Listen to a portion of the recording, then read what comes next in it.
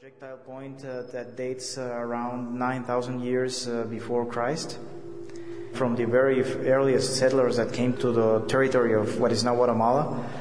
And then we have representative samples of every other period in the history of the country. Can we start at the beginning? Can we start at the history of Guatemala 11,000 years ago?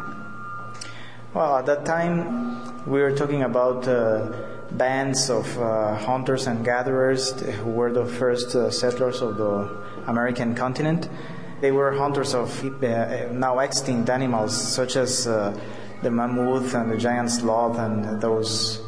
Only gradually they began to settle down and to develop agriculture and other ways of living, until by around 1500 BC we get the earliest villages, agricultural villages that are fully settled. Is there a name for these people? Not really.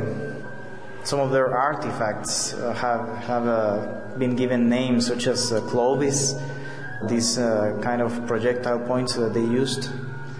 But no, we don't really have a name that identifies their ethnicity or their language.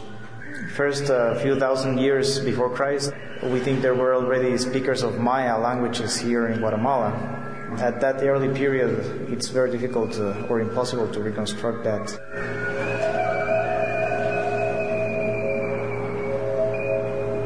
In this room, we have special exhibits. One of them is on ancient musical instruments, pre-Columbian musical instruments from Guatemala. They include rattles, drums, flutes, and whistles, trumpets, made mostly from clay. You're listening to some recordings of the actual instruments, which are well preserved enough to be played. The larger part of our collection is made of clay objects.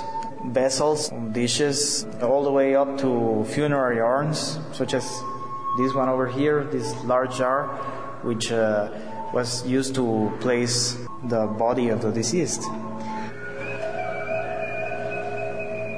In the case of the musical instruments, it's interesting because some of them are technically very sophisticated, like the way that the canals for blowing and the holes to play them are very well made in some cases. You can tell that some people who really knew what they were doing.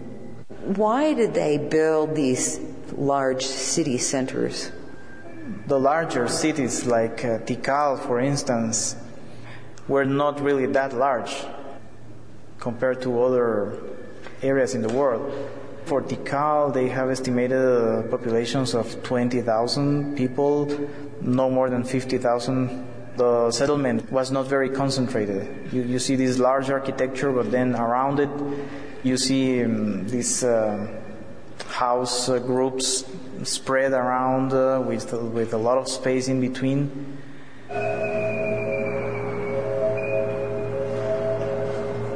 We've come into another room and we're standing next to a very large object that isn't behind glass. It looks as if it could have been a part of one of those ruins. This was probably attached to a building. It's a reptile head with a tenon on its back that was probably used to place it on a building wall, on a building platform, so that the head protruded. Is it a reptile that we can find in Guatemala? It's not something naturalistic. It's more like a mythical being. What's most interesting about this figure is that it was recarved. On the back, we can see remains of a pre-classic relief carving, which may have been made around 100 years after the birth of Christ. This figure was destroyed, basically, to carve this reptile head in later times. The original carving reminds me more of a floral design or vines. Was it the Mayans that carved both, but just at a different time? Yeah, probably. It's difficult to tell what the original design was. This sculpture and others in this room come from a site that existed here in the Guatemala Valley, what is now Guatemala City. The site is called Caminal Juyu.